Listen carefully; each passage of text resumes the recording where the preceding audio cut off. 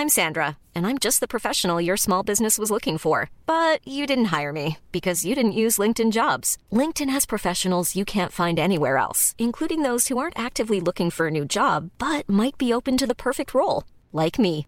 In a given month, over 70% of LinkedIn users don't visit other leading job sites. So if you're not looking on LinkedIn, you'll miss out on great candidates like Sandra. Start hiring professionals like a professional. Post your free job on linkedin.com/people today. Hey, this is TJP, the Philam Flash, and you are listening to Stan, Ro, Chino, and Kamos on the Wrestling Podcast.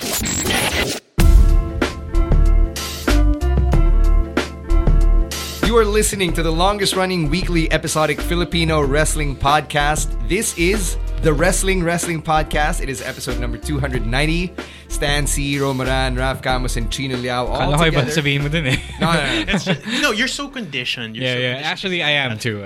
Yeah, you're conditioned, but we know what we're supposed to do here. You know, we're so excited to bring you this week's episode. We forgot to plug it because we were so excited. This week's episodes. We just said we had big names coming through. Back to back. This is the TJ Perkins episode. He makes his return to the podcast after 4 years. He makes his live in-person debut. First time. Legit. Yeah, because last time we had him on Google Hangouts, yun yung time na he still had the blonde highlights, yung sa bangs niya, that was the time that he just left Impact the first time. When his arms were naked. That's true. Tattoo-less. Wala pang ink. Clean. Yeah. Smooth as fuck. And now that comes up next. That comes up in the interview. Yeah. We talk a lot about the tattoos. We'll spend a good 10 minutes on them. We've also got the video that's coming up in probably a few days or a few weeks, so whenever it becomes available. And we talk about all sorts of things from Homecoming to his departure from WWE to the Cruiserweight Classic to LA Lakers and Warriors talk. New Japan talk. New Japan, LA Dojo talk. A lot of New Japan talk. Can't leave that out. Yeah, so lots of fun with TJP. And as much as we are so that's thankful. The name of the episode. That's the name of the episode. Oh, sige. Lots of fun with TJP. Lots of fun with TJP. Sure. You know, we're so thankful that TJ set aside some time to hang out with us. And shout out to his team as well, to Jim Santamano and to Lyle Del Mundo. They're two of the guys who've been taking care of him. Gino as well, the videographer who's been following TJ around. Gino. So Tito Gino, as TJ likes to call him. Tito Gino. And since we're getting to our thank yous, we also got to give a special thank you to our friends here at Podcast Network Asia, whose studios are located at We Remote Co-working Philippines. They've been helping us out with our show, and you can check out their socials at facebook.com/podcastnetwork.asia. On Twitter, it is at PodcastNetAsia and at Podcast Network Asia on Instagram. And you can check out their official website at www.podcastnetwork.asia. Now, a lot of people who've been listening to the podcast will probably expect that we'll talk about Hell in a Cell. We'll talk about all the negativity that came along with that ending. And the answer is no. We're gonna keep the episode Chino positive. was right. Okay, fine. Chino was Seth right. Chino was right. retained. Chino was right, but nobody would have predicted what happened. You know, Nobody would have predicted that the WWE was stupid. Yeah. No. Shh. Chino, it's okay. It's okay. None of that negativity right now. No. I'm being negative towards you. I'm positive towards myself. Okay, right okay. now. He is body positive. Okay. Hey, quick question for everybody. What is your go-to app whenever you're bored? I like Twitter. Twitter is my favorite. Always, all the time. All right, Chino. Instagram. Camus. Technically, Spotify. I look for for new stuff. I mean, and our podcast. And our podcast. Yeah. I mean, I like to listen back to the new episodes because it sounds so so good. beautiful.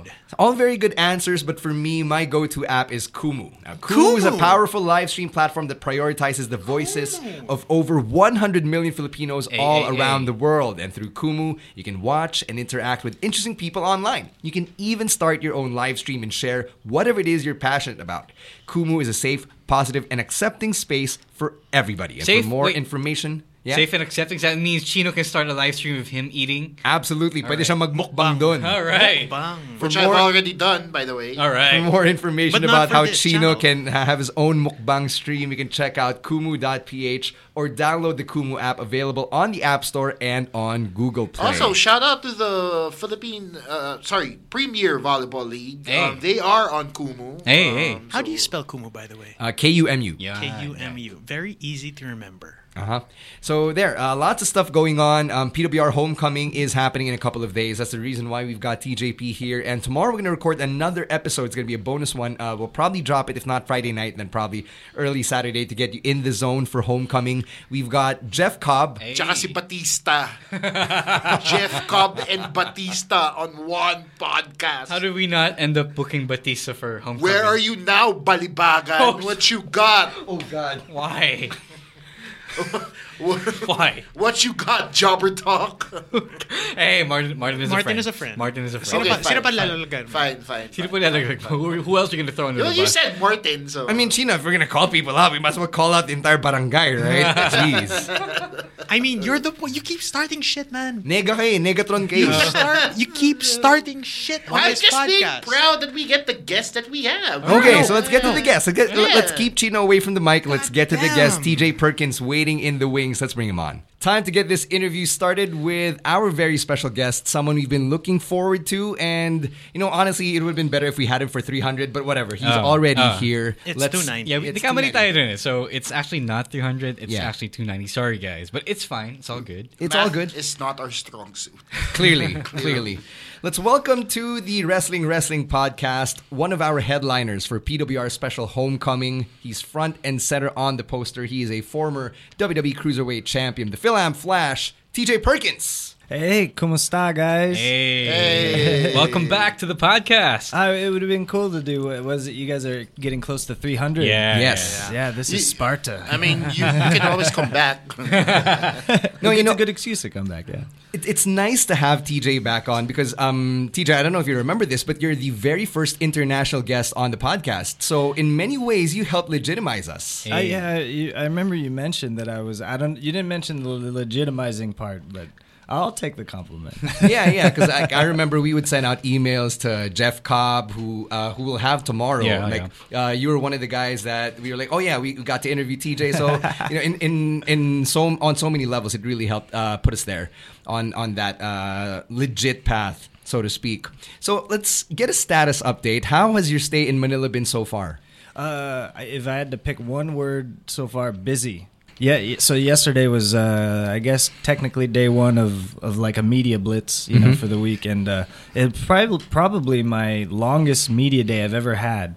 It was like 6 a.m. to like 10 p.m. straight, just boom, boom, boom, boom. But I mean, the weather's a little bit nicer from the last time I was here. Yeah, it's not raining. I like gloomy, but humidity kills me, man. It's Yeah, he was here. You were here.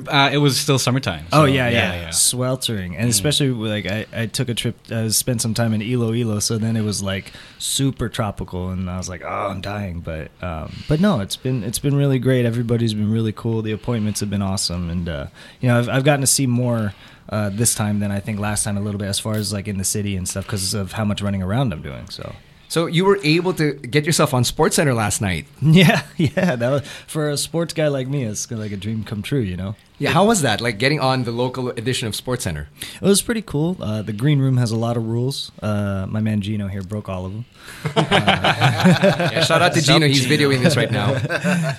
It was, it was cool, and I got to kind of watch their like headline rundown happening right in front of me, and you know, I've been on a lot of sets and things for TV, and obviously like at like WWE and Impact and things like that. But you know, it was cool to be like on an ESPN program and to see that up close.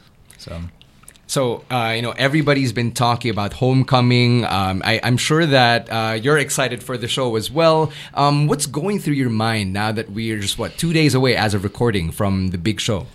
Man, it's I don't know if cathartic is the right word, but it's like there's a sense of calm. Usually when there's like a big event or something, you get closer and then you feel more. I don't tend to like feel a lot of pressure a lot of times, but you know, that's kind of how it usually builds when there's like, you know, a specific event that has been coming for a while. But for this one, it's the closer I get, the more at peace I feel, because this is 20 years. It's a long journey. 20 years of people not understanding like what Filipinos even are in my industry, and you know, trying to make this journey and help like all of us as a group be recognized in what I do, so that you know, it could be empowering. And now it's like I get to. This is like like the make good after 20 years of work. I get to come home and kind of finish the picture that I've slowly been painting for so long. Let's get into that because it was a long journey. For you, it was 20 years, but for us to get you here, it's something that took quite some time as well. So, like, where would you say was the beginning or like the genesis of the journey to get you here? I'd probably go back to almost exactly a year ago. I was still in WWE, and it occurred to me that there were a lot of goals of mine that I was getting further and further away from. I came in those doors, and I didn't know if I wanted to be there initially. William Regal had to talk me into signing a contract there. I kind of thought maybe after the CWC I was going to keep moving and go back to Japan and do some other stuff. Like, WWE was never like a big goal of mine. But when I came in the door, I saw the platform as an opportunity, especially after going through being homeless and kind of refocusing, like, what's more important in life, and, family, and this message in the ring has been most important to me. So I thought this is a great opportunity to really finish breaking that wall down, so to speak, to borrow from Tito Jericho. But, I spent so much of my time there doing that, and it felt like the last year I was there, somehow, I don't know if it's, whether it's the company or the creative or whatever, it's just I got further and further away from doing those things, and I wanted to get back to that. And when it seemed like that wasn't necessarily in the interest of WWE, it really felt like, maybe I should find a way to be able to do it on my own path, and it's time to change platform, change boats, get off this pirate boat and get on a different one. And so that's when it occurred to me, I can go home, I can go and do this on my own. I don't need to be on a specific platform to do it. And so I'd say around that time is when I kind of made the decision that I was probably on my way out, and that there were other things that I wanted to do that would be more personally fulfilling and more for us. Okay, I wanted to get into that, though, how you left WWE. It was kind of a shock to all of us because we were so used to seeing you on 205 Live, even though you weren't always on the show every week. Yeah. Can you tell us more about like how that happened? How did it all go down? Well, let's see. Last year, I think it was around the time that there's two UK tours every year. Yep. Same time of year. And the one that was earlier in the year, this would be 2018. And that's when I made the decision that I felt like I wasn't contributing the way that I wanted to for the company, and I wasn't being fulfilled the way that I wanted to get out of my time there. So I knocked on Vince's door and sat with him, and I expressed this to him. I said, I don't really feel like I'm a commodity to you anymore. I came in this door and I represented an idea. I represented an entire group of people, and that was something special, and we've gotten further and further away from that in my time on Raw and everything. And I had said that I really want to get back to that. And to his credit, he's always been great as far as meeting with me. His door has always been open to me, and he's been a great mentor as far as like I could learn a lot of stuff from him all the time for just about the business. He's got a lot of wisdom, and he was happy to hear that and wanted to go in that direction. So we spent most of the year in 2018 trying to come up with exactly what we need to do and where I need to be. And so he basically asked me a question at the end of that meeting, and he had said, well, how can we use you better? And my answer was that I'll show you. Instead of answering the question directly, I said, I'll show you. So I spent the year reconnecting, with the Filipino community and doing, community service and charities and making appearances and meet and greets and spreading the message the way that I had hoped to the whole time. But the company had never really wanted to do it as a team. So I said, I'll do it on my own. I put this all together and kind of built a team around me to help do all these things. And I came back to him around Survivor Series at the end of the year, and I knocked on his door again. I said, earlier in the year you had asked, what can we do? And I said, here's what we can do. And I gave him that. And metaphorically and physically, I literally gave him a package and said, this is everything that we can do. And he loved it. He said, this is great. And most of his performers do not think that way. 99% of them don't. So he liked the initiative, he liked the direction. So he said, okay, well, it'll have to start with creative. We have to think of a way to get you back on the Raw in a different way and separate you, because you're not you can't just be a cruiserweight anymore. So then it was just a process of bouncing creative back and forth. And essentially what happened in the end is that he didn't know where it would fit in because his cupboard is so overstocked and it just didn't fit into his plans. And what I think is really cool about this scenario, and it's not what most people have the luxury of going through, is he had enough respect for me to tell me that, you know, he respects what I'm doing. He respects, for lack of a better way, he respects my balls and like my bravery for wanting to stand up and do this. And he didn't want to feel like I was held back. And he didn't want me to be upset or unfulfilled. So he said, you know, if this is what you really want to do, you should go and spread your wings. And so, you know, we'll see what the future holds. But, you know, he had enough respect for me to let me do that. Whereas a lot of guys, he won't give them that freedom or allow them to make that decision. So, was it easy having that conversation with Vince? And for me, it's easy. I don't really, I mean, he's just a normal guy like anybody else, I guess. Most people get afraid of his door, you know? Yeah. They see the door and they're scared of the door. It's a barrier. Yeah. It's an automatic barrier. Yeah, for you. you know. But I've never looked at somebody like, you know, as...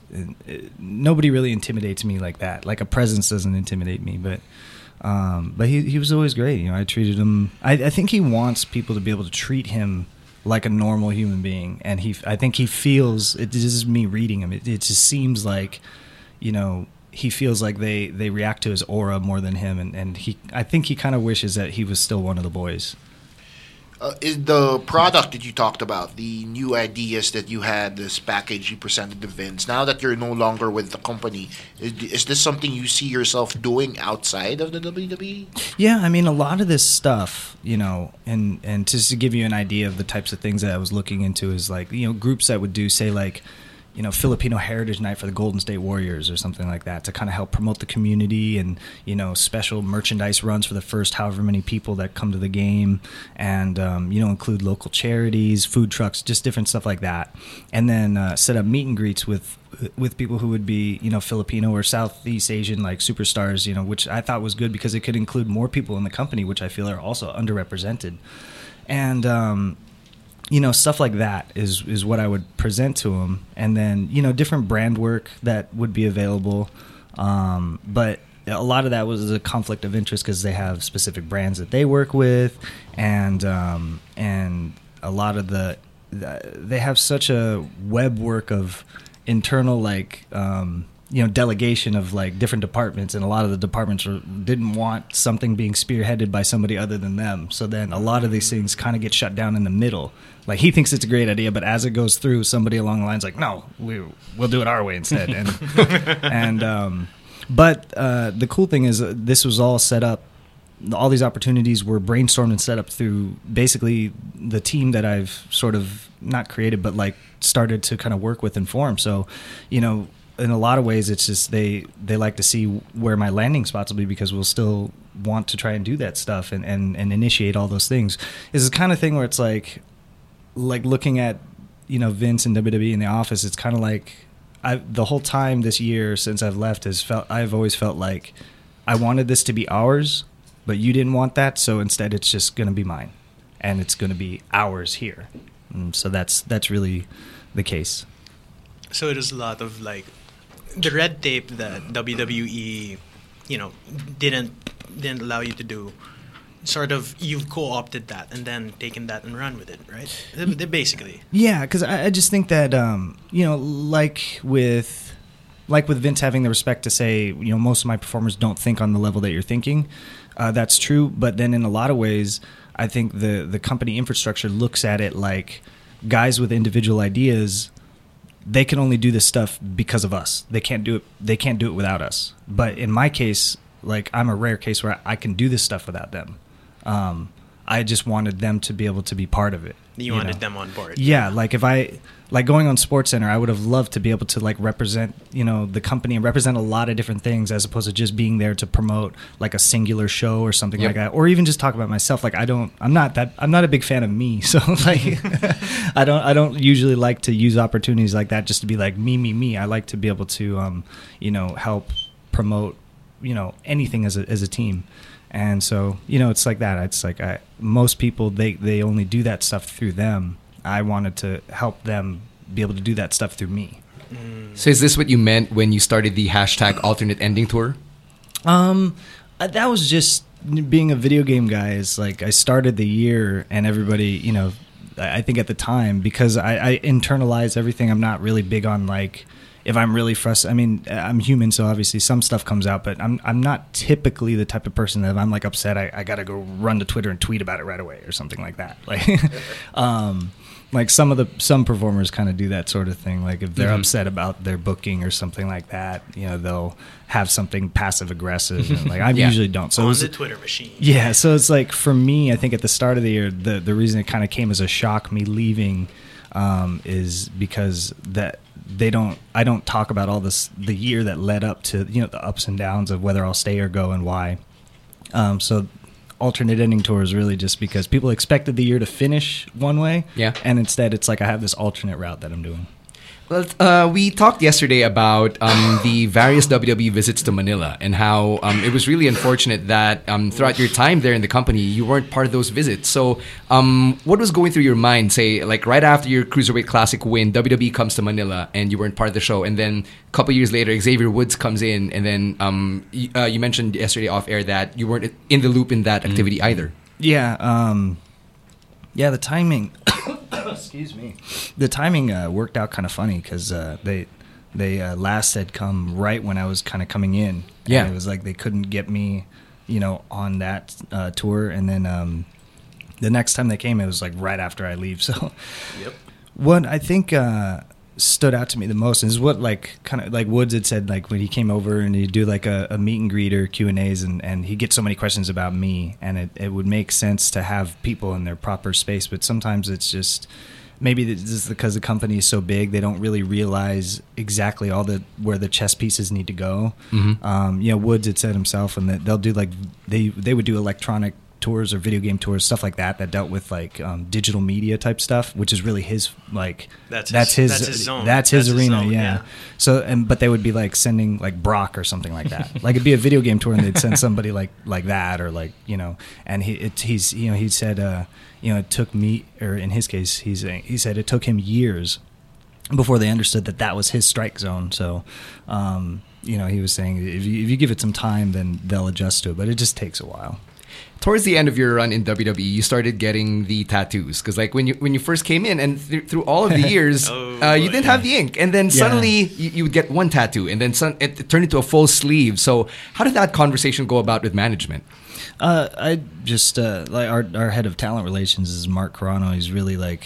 He's like the guy that represents all the boys. So basically, if we need something, it goes through him. If the office needs to address us, usually it comes back through him. That sort of thing. He's a mediator. Yeah. He's like our lawyer, but he's he's also the bearer of bad news too. But I just talked. I had a good relationship with Mark, so I still do, and I just pulled him aside and said, I'd like to start doing this, and everything requires approvals and things like that. So I said, I just want to make sure that it's cool, that I do it however you guys want me to do it. So it took a while. It took him like months before he can kind of really get through and all that. And he asked for pictures of all this stuff because like Vince doesn't like to delegate. He wants to do everything himself. Mm-hmm. So like Mark would tell me for months, he's like, we keep begging him to just let us make these smaller decisions for him, but he's like, no, I need this stuff across my desk, send him in here, I gotta talk to him, like all that stuff. But eventually he was like, yeah, everything is cool, so you can start doing what you want. But it took 10 years to start. I wanted to start getting this stuff done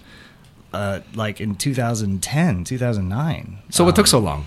Well, at the time I was in Lucha Libre USA. So for those that have seen me post about different characters, when I did Sadistico, that was for them. And that was an MTV show. It was on TV for 4 seasons, something like that. And just like any TV show and just like WWE, they have their approvals and they have their, studio shots and things. They're going to develop toys, which they did develop a toy for me and all that. So same idea. It's like, can you hold off because we don't want your image to change? And so I said, okay. Image and licensing, all of that.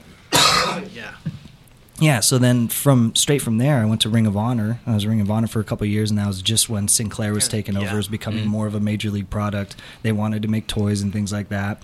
So then same thing. It was like, can you hold off and wait? And I said, sure, whatever. And then I went to TNA, and then Impact is the same way. I became Suicide, and then... Even with the suit, they didn't you were in a suit. Stats. Well, at first I was like, okay, I have the suit, and then soon after they cut the sleeves off. Yeah. So then they were like, don't make any changes. We might make some new toys for this thing. I'm like, all right. So I'll wait 4 years go by, and then I'm in WWE. So then I'm there, and I don't even ask at first. I'm like, I already know the answer to this. Because as soon as I got in, they're like, you're not even going to NXT. You're going straight to TV. You got a lot of stuff to do. And so I was like, all right, Mattel is scanning me for stuff and like Topps cards and all these things. And I'm like, all right, I'm not even going to try. I'm not even going to attempt this. And then after a couple of years, I was like, you know, I wanted to start when I was 22. Now I'm 32. I gotta I'm a grown man. I gotta get a hold of my life at some point. And it's something you've always wanted to do. Yeah, you know, because it's all this stuff is. I think at first because I don't explain it all, like people assumed I was just picking stuff off the wall and just getting whatever. But we could probably go through a bit because we do have video right now, so we can probably go through some of the tattoos. So, but I mean, all of this is. This is just my life's journey. You know, a lot of people would ask if I would ever write a book or something like that. And I think of like Bret Hart's book because it covers so much time, and I'm like, God, my book is like, even if I just wrote it from until now, like that's a lot in 20 years. So I dread ever attempting something like that. But I was like, you know, it'd be what I could do is just write my life story on me. And so, you know, everything on my right arm, these are all landmarks of my life and destinations and things. So like,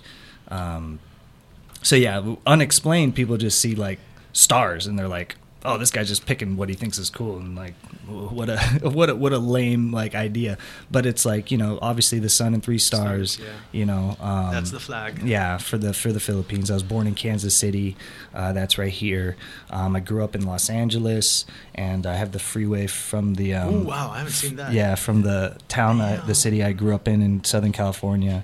New Japan was my first big break. They scouted me in Santa Monica.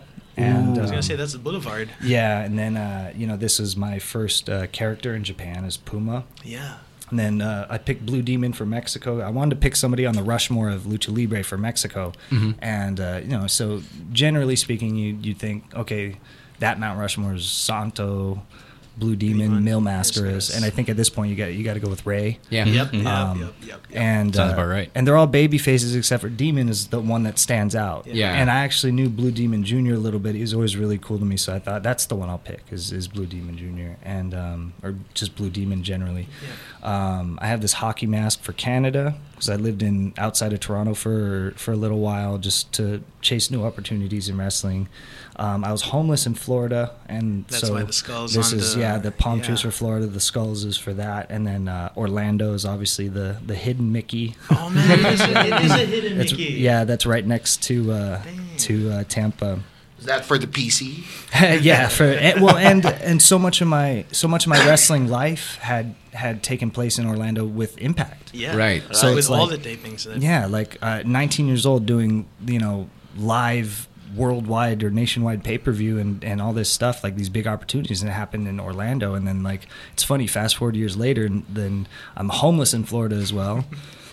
And then fast forward years later, and the next biggest break with WWE is Orlando, Florida. So it's like I had to put that on there somewhere. And then I made a home in Las Vegas the last few years, so that's why Vegas is on here. Strip, yep. Yeah, hoping to start my family soon. And so that's really it. The rocket is just symbolic of my travels, and the pirate ship is actually so Brian Kendrick, who's a longtime friend of mine, we had this comparison. He says like wrestlers are like the last living pirates. Like all we do is we group up in our ships and we travel together, and sometimes you jump to another group, but all you're trying to do is just keep sailing and stay away from civilized land as long as possible and avoid a real job and a real life. And so that's why I got that there, because this is just my whole journey, and obviously the stars and all that. This is my universe right here. And then everything on the left arm is just inspirations for my life. Up at the top with Pamelia. This is for my grandparents. I wouldn't be, have the opportunities that I had if my grandfather didn't move the family over when my mom was a little kid. So I was the first to be born in America, and so I got that. Generation. Yeah, he's passed on now. So I picked the sugar skulls. That's what. Traditionally, you get that to honor somebody who's passed on. So I got that for my grandfather with the Filipino flag. painted into it. I have an Oswang here. I'm big into folklore. I see Kobe's number 8. Yeah, I got Kobe's. He's my guy. We know that. I got Eddie, Sean, Tiger Mask on the arm. Yeah. Those were always like my guys that I look to for inspiration. Sean has become a real life mentor for me the last few years, which is really, really cool. He kind of took me under his wing a lot when he's starting in WWE. Teddy is my father's name. It's also my name, so I got this here for him. I got Blink 182. I was going to say. Yes, but them and Nirvana are my favorite band. I got a Nintendo controller here. Obviously, just all stuff that kind of shapes my life. The flux capacitor for Back to the Future. Yeah, that's new. New. These are new. You could tell because they're peeling still.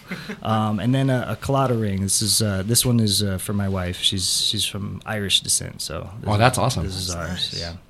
And then there'll be more coming up. There's space. You still have a bit of real estate on your bicep. Yeah. And that's gonna hurt like a bitch.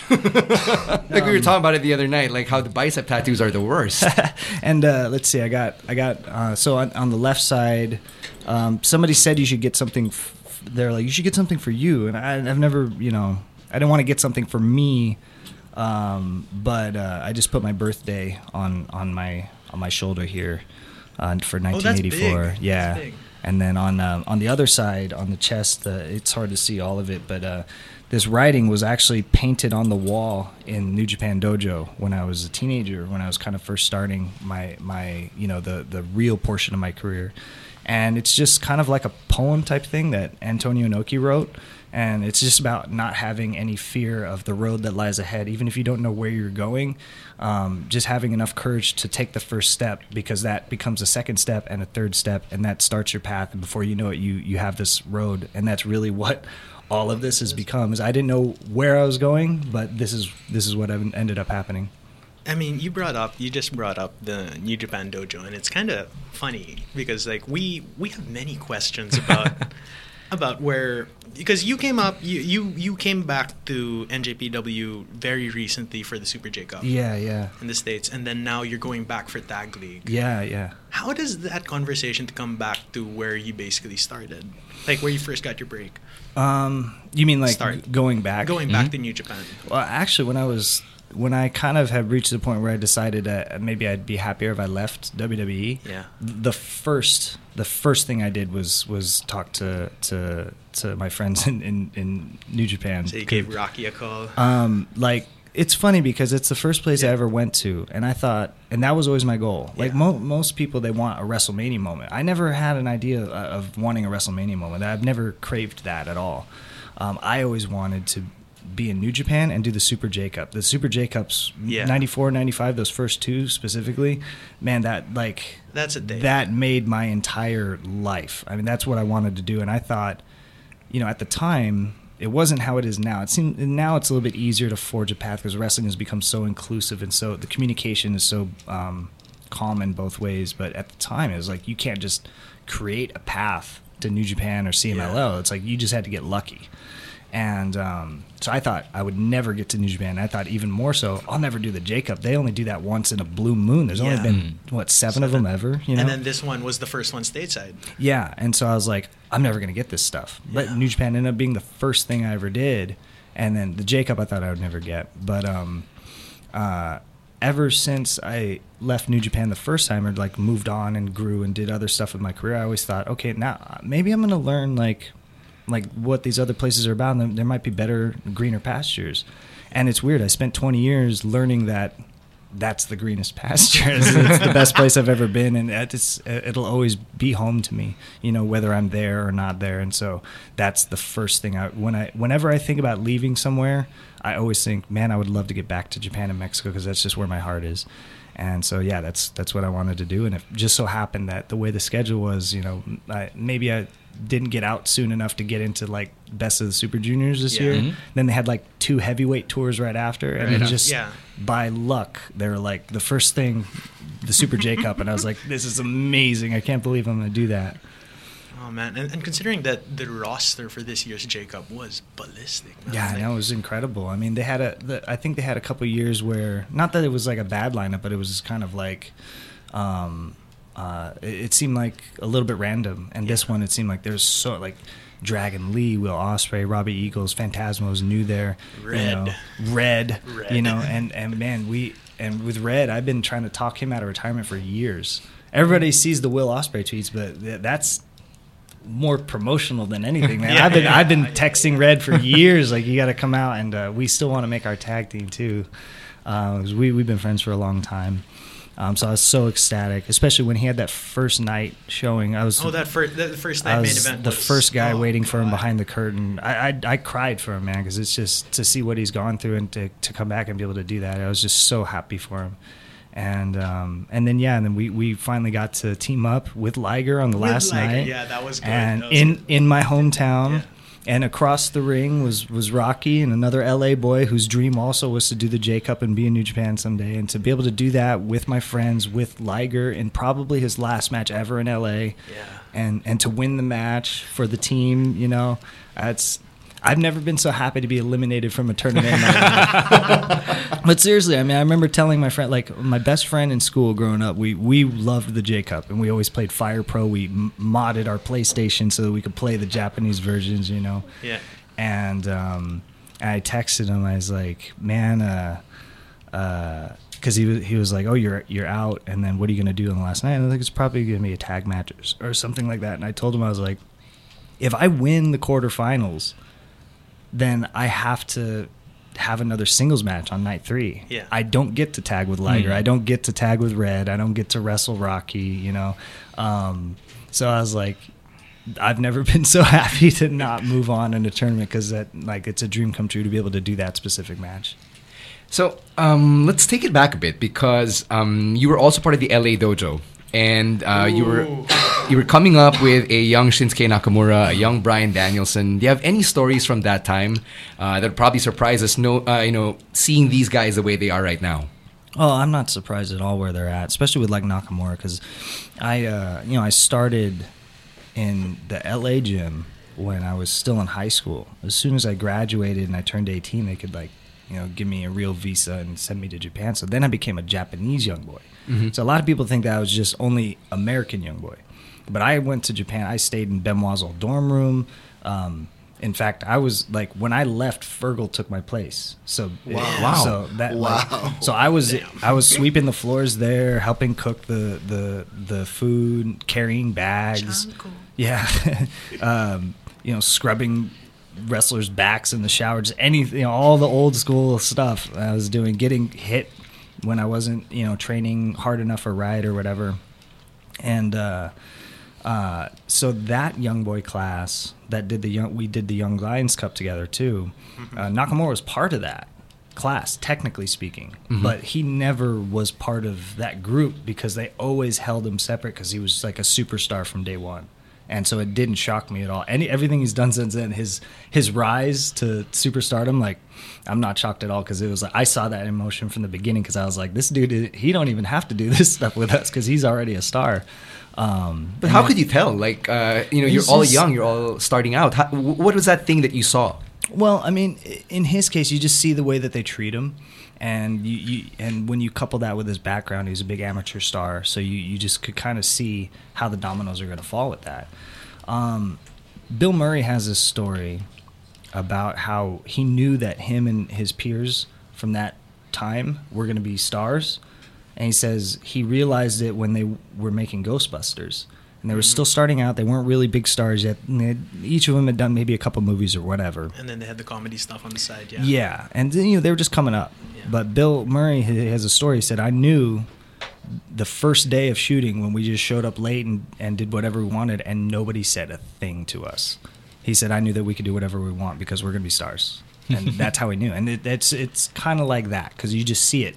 The way that they treat him and the way that everything is falling well into place for him, and where his background comes from. You see his talent, obviously. You could see that, easily with the eyeball test. And you just know, like, this guy is going to be special forever. All right, so just a little bit more on the LA Dojo stuff. So now that Shibata's running the dojo, do you see yourself, like, contributing in some way to go back there and help him? Or something like that. Yeah, So we've never talked about it, but I think kind of when I immediately or when I saw like how the infrastructure was, because I've been away from it for a while, so I didn't really know exactly what was going on operationally. When I see that, he's their main coach for the LA guys, and when I see the LA guys, like it's flipped now. I think that the Tokyo Dojo is easy now compared to LA. LA has it hard. Those guys are brought up the way I was brought up, really old school. And you could kind of see like their condition isn't like they're incredible, like in physical shape. Yeah. I think compared to a lot of the Japanese young boys who usually it takes them a while to really build a body, and the LA guys are they're like warriors. They are jacked. It's crazy. They're amazing. Sorry. And knowing Shibata's a really old school guy. He was a young lion when I was coming up, so he was kind of like just above me and kind of like a senpai to me too. Yeah. So so I know what he has them doing. And he's asked me to pull them aside and give them, advice and stuff. And obviously, I'm tagging with Clark Connors in the juniors. Yeah. So, I've sort of loosely been put in sort of a senpai role. But it is something that I think, if you asked me when I was younger, I wouldn't have wanted to do it. But now I feel like I can contribute in that way. Even when I was in WWE, the CWC, like before they offered me a contract, Hunter had pulled me aside and asked if I wanted to produce and coach someday for WWE. And I was like, I'll quit right now if you want me to just do that. I don't need the spotlight. It's fine. But he's like, no, we want you to wrestle. But yeah, so it's now as I've gotten older, it's become something that I didn't mean to put myself in that position, but it's kind of the universe is kind of putting me there. It's one of those, if it happens, it happens. Yeah, but I would love to do, especially in the New Japan system, just because I've been there. I know what it's like. Let's talk about the body types because you touched on that earlier. We Pinoys, like genetically speaking, like we're not exactly. We mentioned this yesterday. It was mentioned yesterday. Yeah. We're not exactly conditioned for something like basketball or even pro wrestling because we're tiny compared to everyone else. So, what's a secret you can share to aspiring wrestlers to build their bodies for this industry? Well, I mean, in my case, some of my what's more traditional about me with Filipino genetics, like everybody always raves over my legs. Like my calf muscles are always huge compared to other guys, and especially because like I'm kind of taller. I'm 5'10" maybe. A lot of like. I'm not tall. No, that's tall for here. But yeah, but like I'm a little bit like longer and slender, and like so you would think I'd have really skinny like legs and shins and stuff like that. You never skip leg day. Yeah, well, that's the thing is I don't work very hard on my legs, but when whatever little work I put in, like I just feel like we naturally can grow legs and calves. Like we're built that way. I can't build a chest or arms at all. But then like last year I had a chance to spend a day training with Manny. And just running with him, I see like his legs are so big.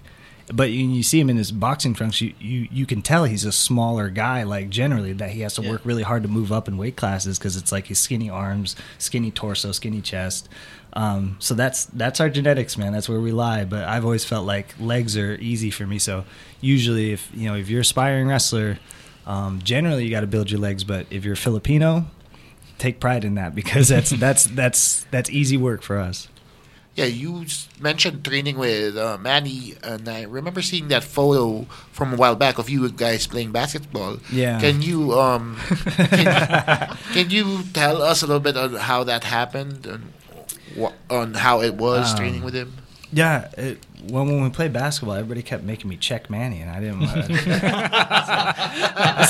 That's a no-win situation, Because what do you do? Do I embarrass the 8-time champion and senator, or what if I hurt him? He's in camp for I think whose match was that? Broner, I think at the time. Yeah. I don't want to cost him $10 million.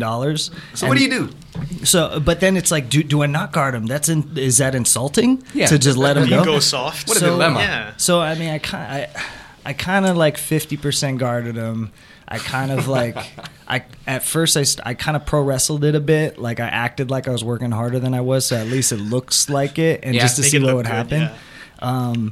But it turns out Manny's very, very good at basketball, and he was smoking me on every play. And so I started really playing defense, and he still smoked me on every play. So it didn't matter what I did, and it was fine. So you might as well just expended less energy and pull the James Harden. Yeah. I think speaking of Harden, at one point, I think it was the last game I checked him, he hit game point by hitting a step back 3-pointer in my face. I've seen Wow. that. And I tried to stop it. I really tried, and he has that Jamal Wilkes catapult shot. So I was like, He's got an interesting arc, and he takes this stupid shots, and they just go it's in. crazy. Yeah, He He used to shoots have- lefty as well, right? He used to have Yeah. his own BBA team, so He used to be on Makes Kia, sense. yeah. yeah, he's got that Kobe gene for sinking crazy shots.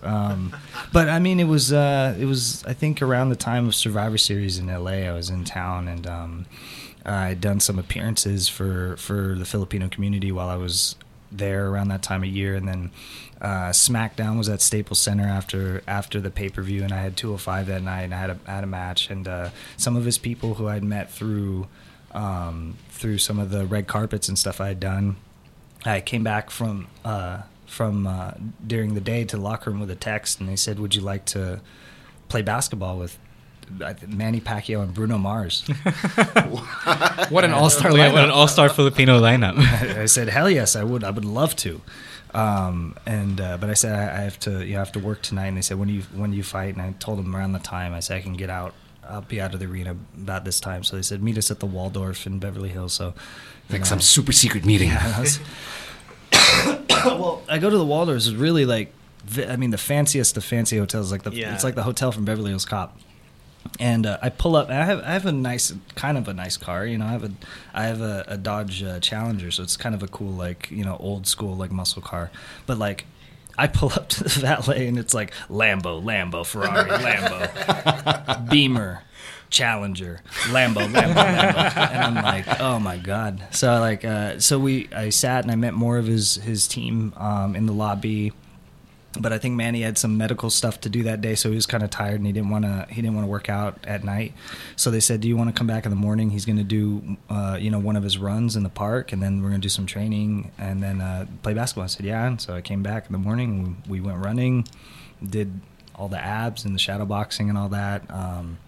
A bunch of the media that was there did interviews with me and him, like, separately. I felt kind of bad. I was like, or weird, because I was like, this is Manny's day, but like, You're just hanging out. Yeah. yeah. So, and we did a little bit of media stuff, like, and then we played basketball for a few hours. It was amazing. It was awesome. I want to ask you something about 205 Live, because it's always got this rap for being the opening act which happened after the main event. Like those are comments about the show that I've seen online. The opening closing act. Yeah. How is it like for the locker room, for the roster of 205 Live to have to go through that? Well, I mean, I don't know how the other guys perceived it. I had it that way for the longest period of time because, you know, You were one of the first, yeah. The first couple of years I was like at or near the top, so a lot of those shows I was closing. I remember talking to Sean about it when I was when Shawn Michaels started working at the PC. I would, after SmackDowns on Tuesdays, a Wednesday morning, instead of flying back home to the West Coast, I would fly to Orlando and I would go and sit with him and we would just talk one-on-one.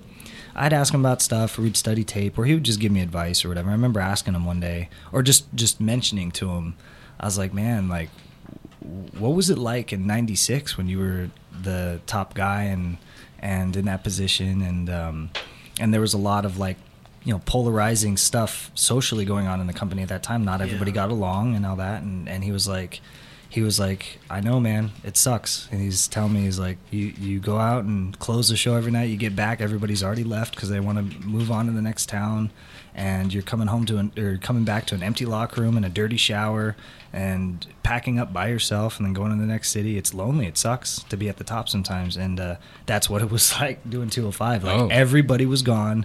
The backstage set was already being broken down when I'd come back from these matches going on last, and the locker room was empty, full of trash, and showering in a dirty shower, and just it's kind of a bummer. I was like, I loved it when I got to move around to other parts of the card and, like, you know, work with, like, Swan and different guys, just because it was like it's a tough spot to be in.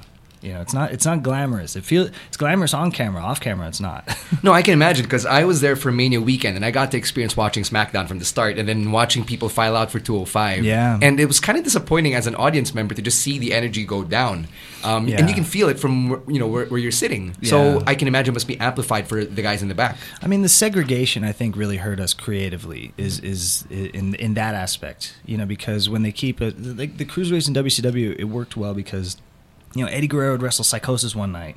He'd wrestle Ray the next night, La Parca. But then, you know, he'd go on Thunder and wrestle DDP. Yeah. And he may not win, or he doesn't have to win. Maybe he does, I don't know. But just seeing him do a little bit of everything, and they weren't on one specific show, and the cruiserweights were doing all these different things, like that gave them a certain amount of legitimacy. And with us, it was like, you never see us talking with other guys that weren't cruiserweights. You never see us wrestling with guys that weren't cruiserweights. So then people look at us differently. And if we didn't have that, then I think that changes a lot of the perception. So when they see us come out, it's like, these guys don't even associate with the cool guys. We don't need to stay and watch them. I think that was the perception of it, you know. Is it safe to say then that you guys weren't exactly all for the idea of having your own show?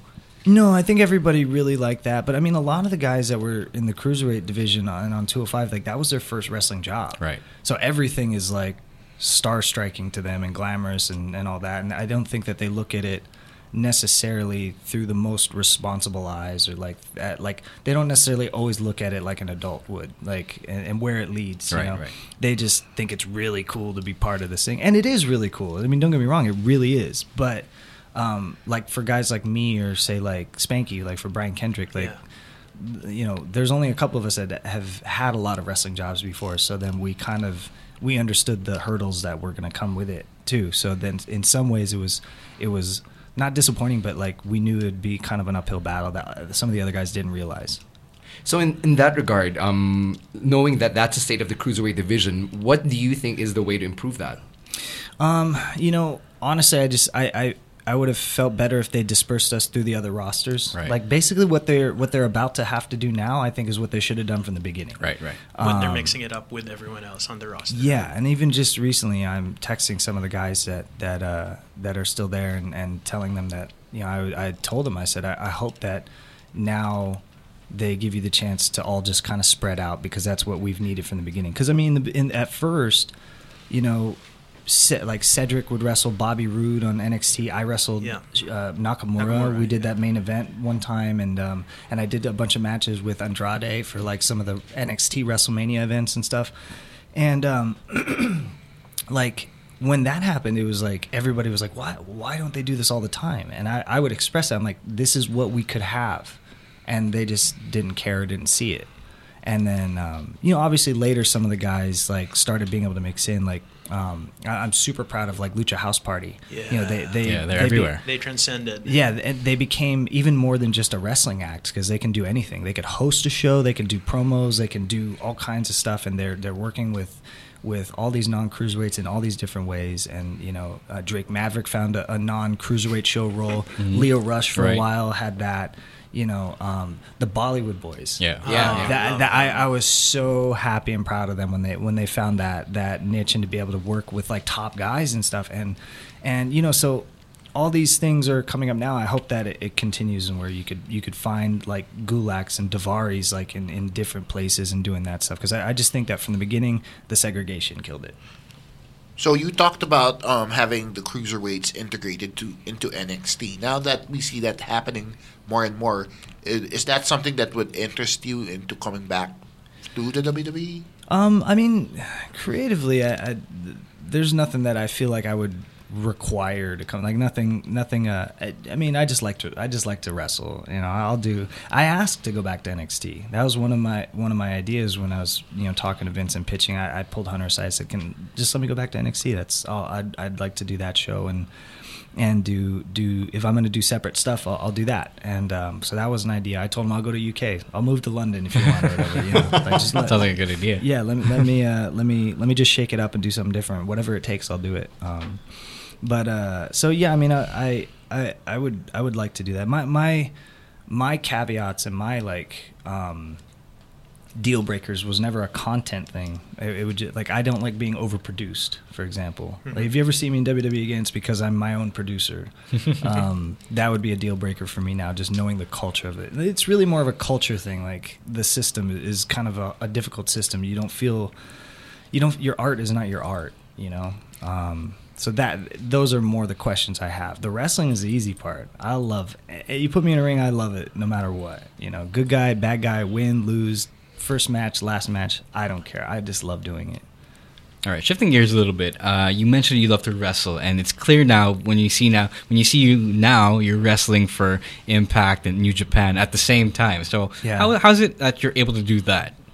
I mean, just Nike got it right. Just do it. I don't know. From the beginning of building my schedule for this year and kind of building my own tour, I kind of had it in my head that I didn't want to land for a while. And, out of the gate, I got calls from everybody, whether it's with an idea specifically, an actual schedule specifically, or just to touch base and see, like, maybe something in the future. I got a chance to talk to everybody. So I knew that there was a chance where I could work with, pretty much anybody I wanted if we could make it work. So I just went with whatever came up. It was like a no-brainer, like A, B, C, D. Like whoever had an idea first, I went with, and whoever had an offer first, I went with, and whoever had a second one, I went with them as well. And until there's a hurdle or something, I won't make a decision of where to just land or anything like that. I just want to do it for as long as everybody's cool with it. Okay. So that mentality of just doing anything that comes along, is that the same thing that brought you through your bouts with homelessness? Yeah, I mean, for me, I feel like my best ability is adaptability, and I don't like to build game plans for stuff because everything changes. You never know what's going to happen once whatever you're doing gets started, whether it's life, whether it's your job, whether it's your day, whatever it is. And so, yeah, I mean, whatever. I don't think about tomorrow. I just think about this afternoon. Like, what do I got to do? And that is how I got through being homeless. Eddie Guerrero said when he was dealing with addiction that it was like getting through this year, getting my life back on track, like that's insurmountable odds. That kills you. It drives you crazy. It creates anxiety. It seems like impossible, especially when you're handicapped so much by something that's bringing you down. But when you think, can I just get through this afternoon? It's like I can do that. So for me, that's how I dealt with that. Like, can I just keep me and my family who, like, I had she's my wife now. It wasn't my wife yet at the time, but like we were both homeless together, and it's like, can I keep us safe tonight? I can do that. And so even in the positive parts of my life, I look at it the same way. Like, I'm happy today, and I'll deal with tomorrow when that comes. In the pro wrestling industry, it's notorious how people have a hard time maintaining their relationships, especially because you guys travel a lot. You're always on the road. So how have you been able to keep that relationship healthy with your wife, especially with the distance, with you traveling a lot? I mean, it's hard. Like sometimes you don't have a healthy relationship with your family, with significant other, your friends, your family, whatever it is. And I've certainly had a lot of ups and downs with stuff like that. I think it's good when you find a partner who understands what your life is, because even the most severe of problems, you're able to kind of find each other's North Star, so to speak. Compatibility is a big deal. Like, it's hard to just make pieces fit if you're trying to force them. So even if she's not in the industry. Yeah. And, she came from wrestling originally before and was around it, and she understands it. So it's not like somebody that, like they saw me on TV and then they met me and then now they have to deal with the real life part of wrestling. And they're like, oh my God, this is so much travel. Oh my God, you're gone all the time. Oh my God, people are always giving you this attention and dragging you one way or the other. Like that stuff wasn't necessarily a shock because it was something that's more familiar. And like my parents, for example, they worked for the airline, so they lived a life where they were gone 2-3 weeks at a time, so they understand what that's like too. So I've never had to really deal with that part with anybody in my life, friends, family, or anything. So wrestlers are some of the most well-traveled people around the world, and you yourself, you're not an exception. Are there certain travel hacks or essentials that people won't necessarily think of bringing when they travel, but you do? Travel hacks. Let me think. That's a good question. Let's see. Well, one good travel hack that I've learned, there's a lot of little things. First thing that came to mind is like the first travel hack I learned is that if I ever like forget like a phone charger or something like that, usually when you're traveling, front desk at a hotel, they have a lost and found bin. Yeah. So if you go and say, you left early, or you say that like maybe you stayed there a month ago or earlier, and you left your phone charger behind, you have a lost and found. Chances are they'll have like 17 iPhone chargers in there. Nice. So if you need something, you can find it that way. It's kind of easy. There's a lot of little things like that. I think when you were on your way over the first time earlier this year, you brought a shit ton of shoes. How do you? How is that possible? Okay, yeah. Sorry. Just for everyone who doesn't know, TJ is a sneakerhead. And I saw like at least 5 pairs of shoes and a pair of Islanders that go in your bag. Yeah. For what was that? 3 weeks? Yeah, something Taiwan, like that, yeah. Taiwan, Manila, Ila round. Yeah. How the heck you pack that heavy, man? Yeah, I mean, you just pack that heavy. Let's see. You just do it. You just do it. Yeah. I mean, this time, let's see, I'm here for a week, and then I go to Japan for a few weeks.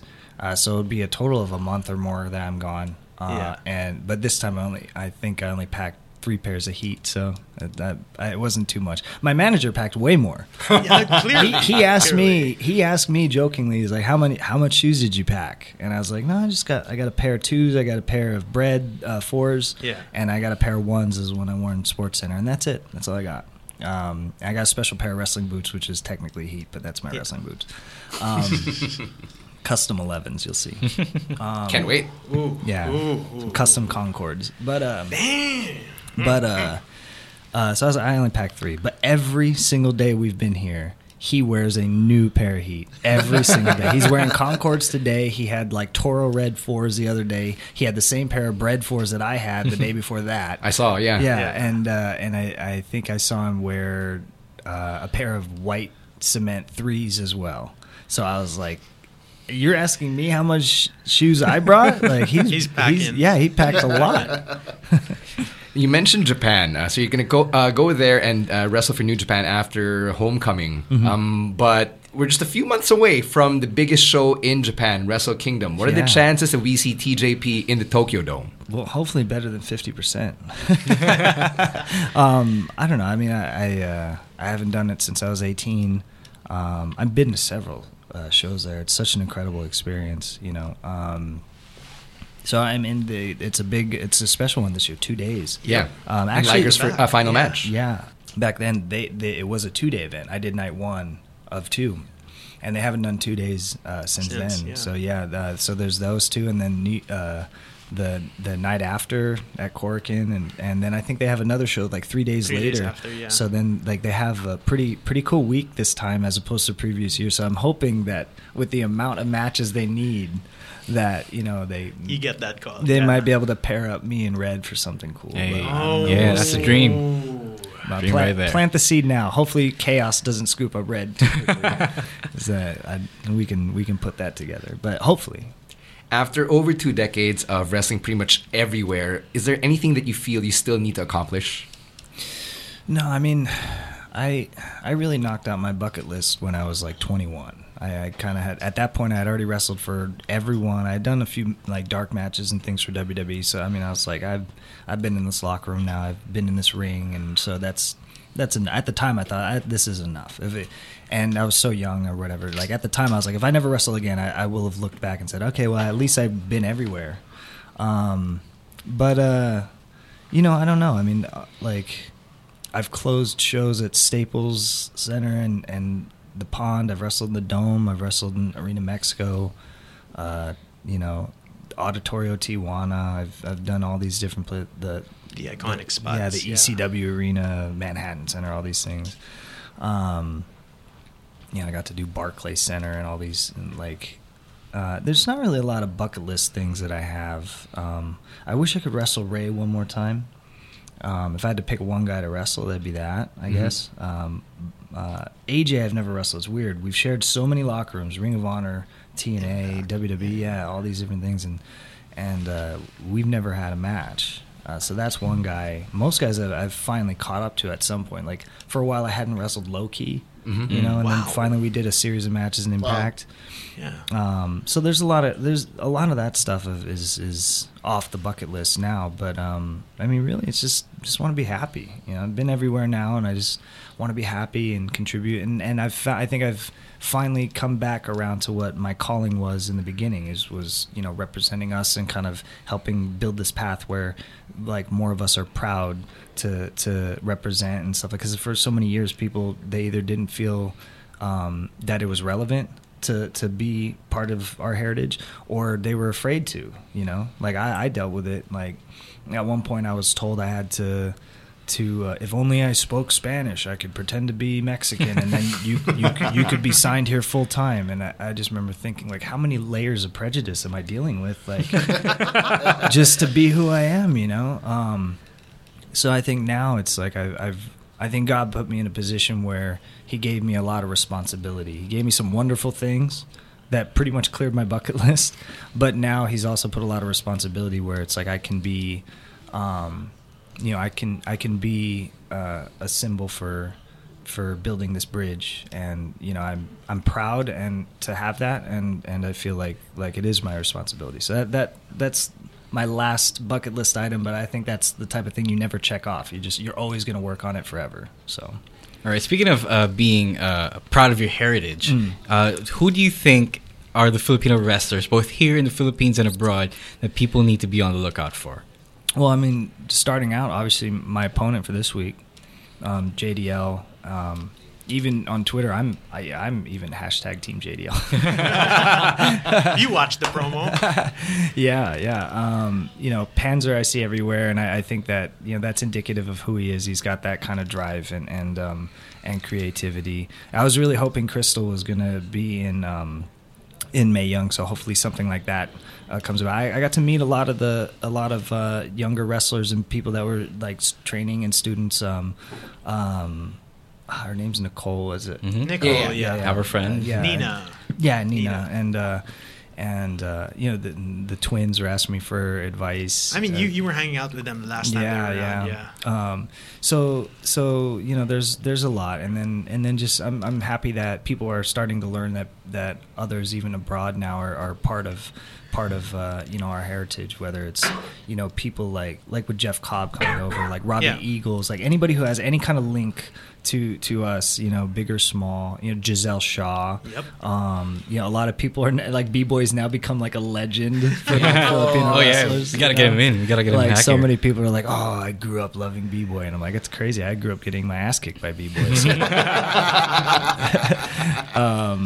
And you know, so like there's a lot. I saw that Batista has a new tattoo. Yeah, he's got this guy on his chest now, which is pretty awesome. You know, and you know, so I'm just excited to see that, you know, people who have kind of done their thing are now, you know, more proud to claim it, and people coming up. There's a handful that I'm looking forward to seeing them grow. What are the chances that we see you in Falaba together on Impact as a tag team? Probably 100%. Nice. Yeah, we pulled the old Kuya power play and linked arms and did that. So everything that we've done so far is all like by design. The promos that we're doing together in vignettes, where, you know, we're, you know, dropping references to who we are. We want everybody to know, like, we want non-Filipinos to laugh along with our Filipino jokes now, and to even the Eat Lumpia shirts. Yeah, to make it more common and more known. So yes, you'll definitely see that. All right. So now as we're winding down. Yeah, we are about to. We're about to. You are clearly one of those guys who wears LA on his sleeve. Yeah. You're in the room with two Bay Area boys.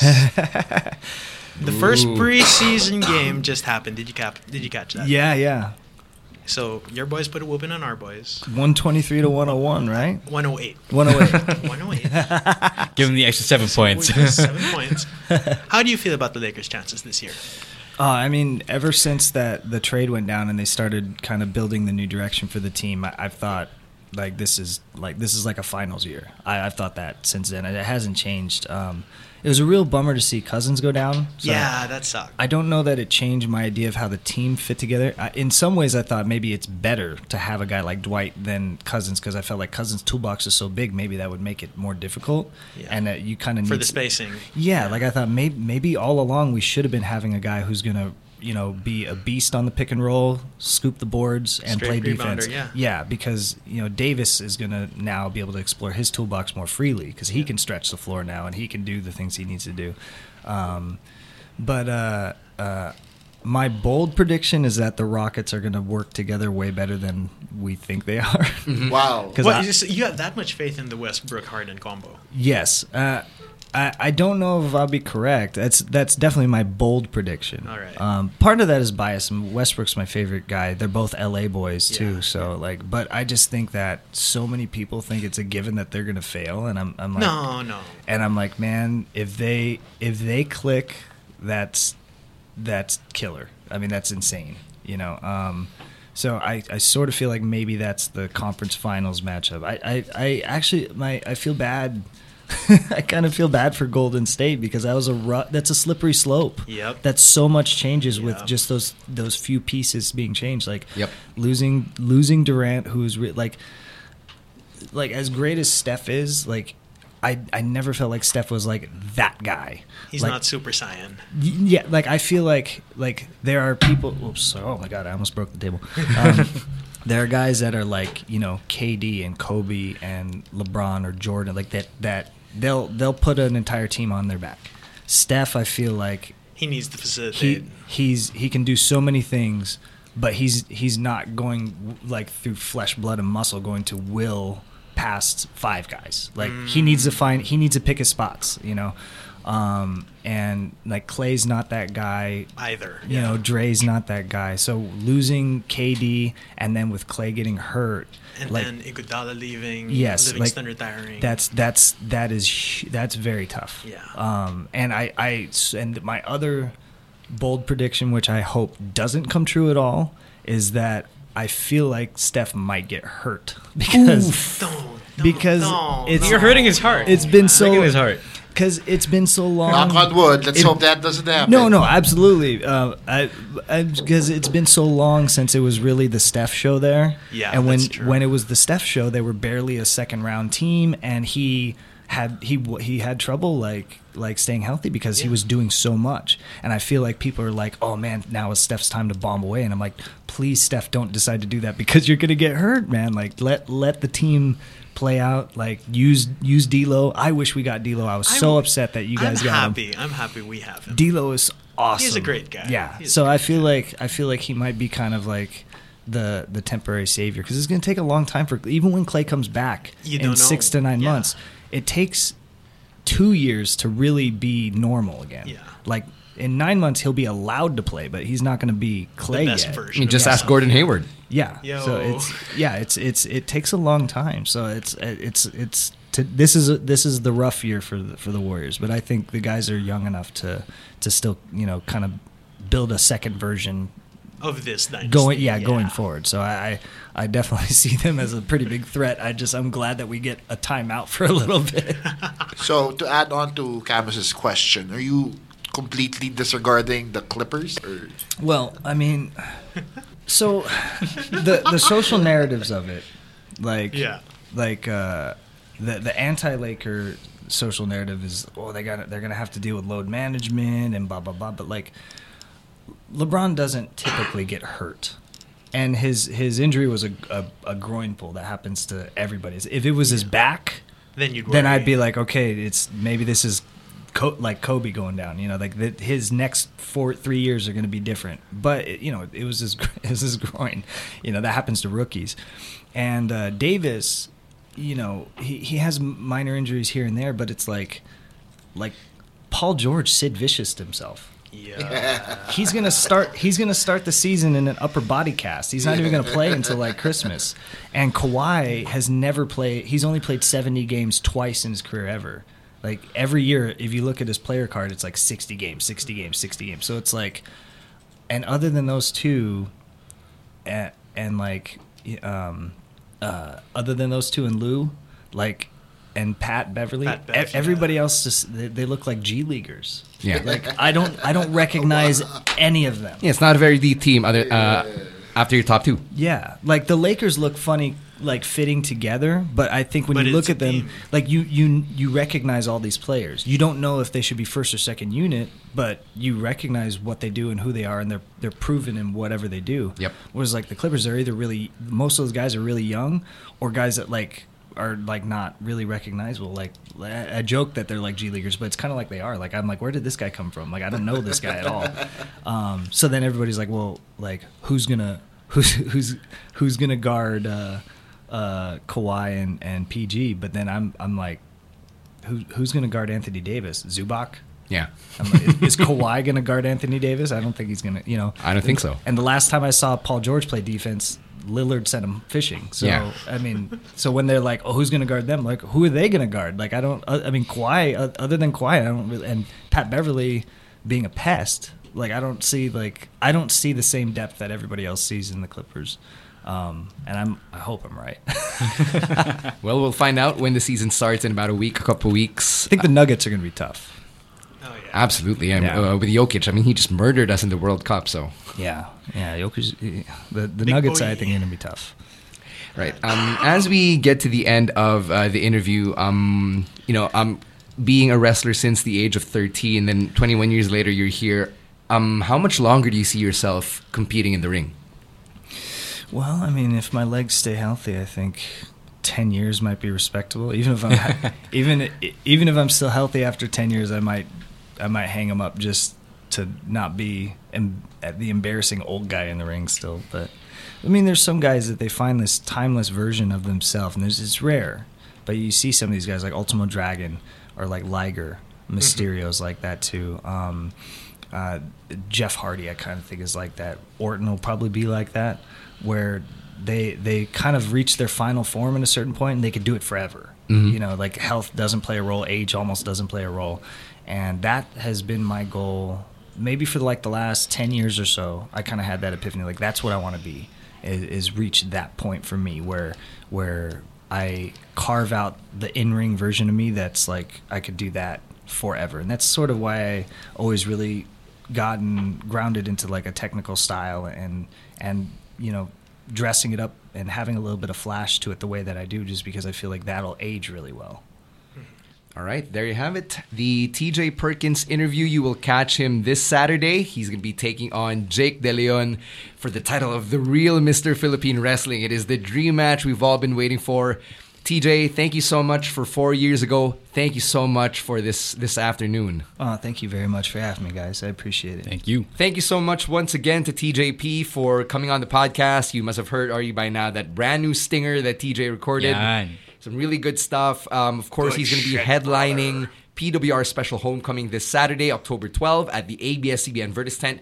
We've still got tickets that are on sale at tickettome.net. Meet and greet, gold ones, already sold out. So thank you to everybody who's purchased them. For everybody else, you can get your gold, silver, or bronze tickets either at the show, mas mahal nga lang, or on tickettome.net, or you can message any of us from the PWR roster, locker room staff, production crew. We've got discounted tickets remaining. Everyone except Ryan and Chino. Yeah. Basically. Message to si Red Oliero. He loves getting those messages. And you know what? It's like at this point, if you don't have your tickets, guys, come on. We want to see you at this show. Yeah, there's TJ still wants to see you time. at There's this still show. time to get the discounted tickets. So if you're thinking about buying at the last minute, that's a bad idea. Yeah, That's yeah. always a bad idea. And for everybody who's been saying, kailan yung bubook si TJP? Ito na. Ito na. The moment you've been waiting for since TJP was on everybody's screens because of WWE. He's finally home, finally here, ready to wrestle JDL in the main event. So go catch that this Saturday, October 12. Baka next time si Batista naman. But Batista's retired. Bring out of retirement pa. I don't know. You never know. Falaba. Falaba, pwede pa. Sure, But it's sure, like, sure. we don't have bring out of retirement money. Okay. No, we don't. No, we do not, sir. No.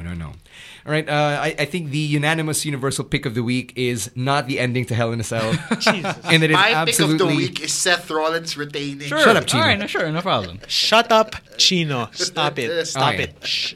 So the universal unanimous pick of the week is absolutely the TJP interview. It Such a wonderful human being. It went all sorts of directions that I didn't expect, and I loved it. Yeah. I had a lot of fun. Can I just say he was very open with he the was. stories that he had. It was as varied as the tattoos on both his sleeves. Yeah. So it's such a good listen, guys. At saka professional din tayo. We asked him, is there anything off limits before we started? Which is how every other interview should go. Yes. Yeah. And look what we got out of it. Just It's saying, Filipino wonderful. journalists, can you please have some fucking ethics? Was that a shot towards somebody? No. or- No, just a In general. random guideline for Filipino journalists. Ricky, though, I don't know. No, because we suck. We absolutely suck at No, interviewing yes. people. Yes, I we've mean, covered not this this many podcast. times. No, Not not this the podcast. podcast, but That's- a lot of Filipino journalists need training, us included. But we know the basics. Yeah. Not anybody in this room, per Yeah. se. Yeah. What? Looking at you, Ryan. I'm a graduate of journalism school, so I No, don't know not about you. Not, so am I. Yeah, not in this room. All right. Okay. Clearly not a graduate of listening school. All right. Listening school. I We was got to end the listening. podcast. We got to end the podcast because tomorrow we still have Jeff Cobb. So And the marami day din tayong after that. pag-uusapan. And then the day after that, we got the big show. So thank you to We everybody. got the big show. Jesus fucking Christ. Come on, Chino, what the hell? We got the big show.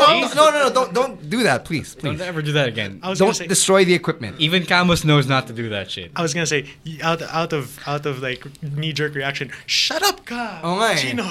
Okay. Chino, shut the fuck up. All right, let's fucking end the show Sorry, in peace. that's fine. Without Let's do destroying the fucking equipment. All right? Or our Okay. ears, So because thank we have you. headsets now. Yeah, thank you to everybody who's been subscribing, hitting us up with comments, 5-star ratings, downloads. That stuff really helps us out a lot, especially with the numbers in the analytics. So Oh, by the way, the old episodes are going to be up soon on Spotify. So for those who are asking us where they are, just hang tight a little more. yeah, if you Are want to they still listen on to Buzzsprout? classics like the classical shoot episode, Yeah, it will yeah. be back, Yeah. and Or you can keep TJ's listening to it. episode. Or TJ's first 2 Oh, yeah, episodes. yeah, absolutely. Two-parter yun last Ah. time. We had him on for 2 Or hours. all right? the classic Chin Liao reviews. Sure, all sure. up there. Sure, yeah, sure. they're all there. They're all there. Right? So, babalik yan sa Spotify. So, What, thank you to I everybody. can put myself over, Camus? No, Is that what? only No, you for can. Chino, shut the fuck up. I'm trying to end the fucking show. All right. So, again, thank you to everyone, and especially to Podcast Network Asia, whose studios are located at We Remote Co-working Philippines, for helping us out with our shows. And you can check out their socials over at facebook.com/podcastnetwork.asia. On Twitter, it is at podcastnetasia and at podcastnetworkasia on IG. And you can check out their official website at www.podcastnetwork.asia. We will see you guys at the show this Saturday, ABS-CBN Vertis tent. Thank you so much for everything. Thank you, TJ Perkins. On behalf of Raf Camus, Chino Liao, and Romoran, my name is Stan C, and episode number 290 of the Wrestling Podcast is officially in the books. Peace.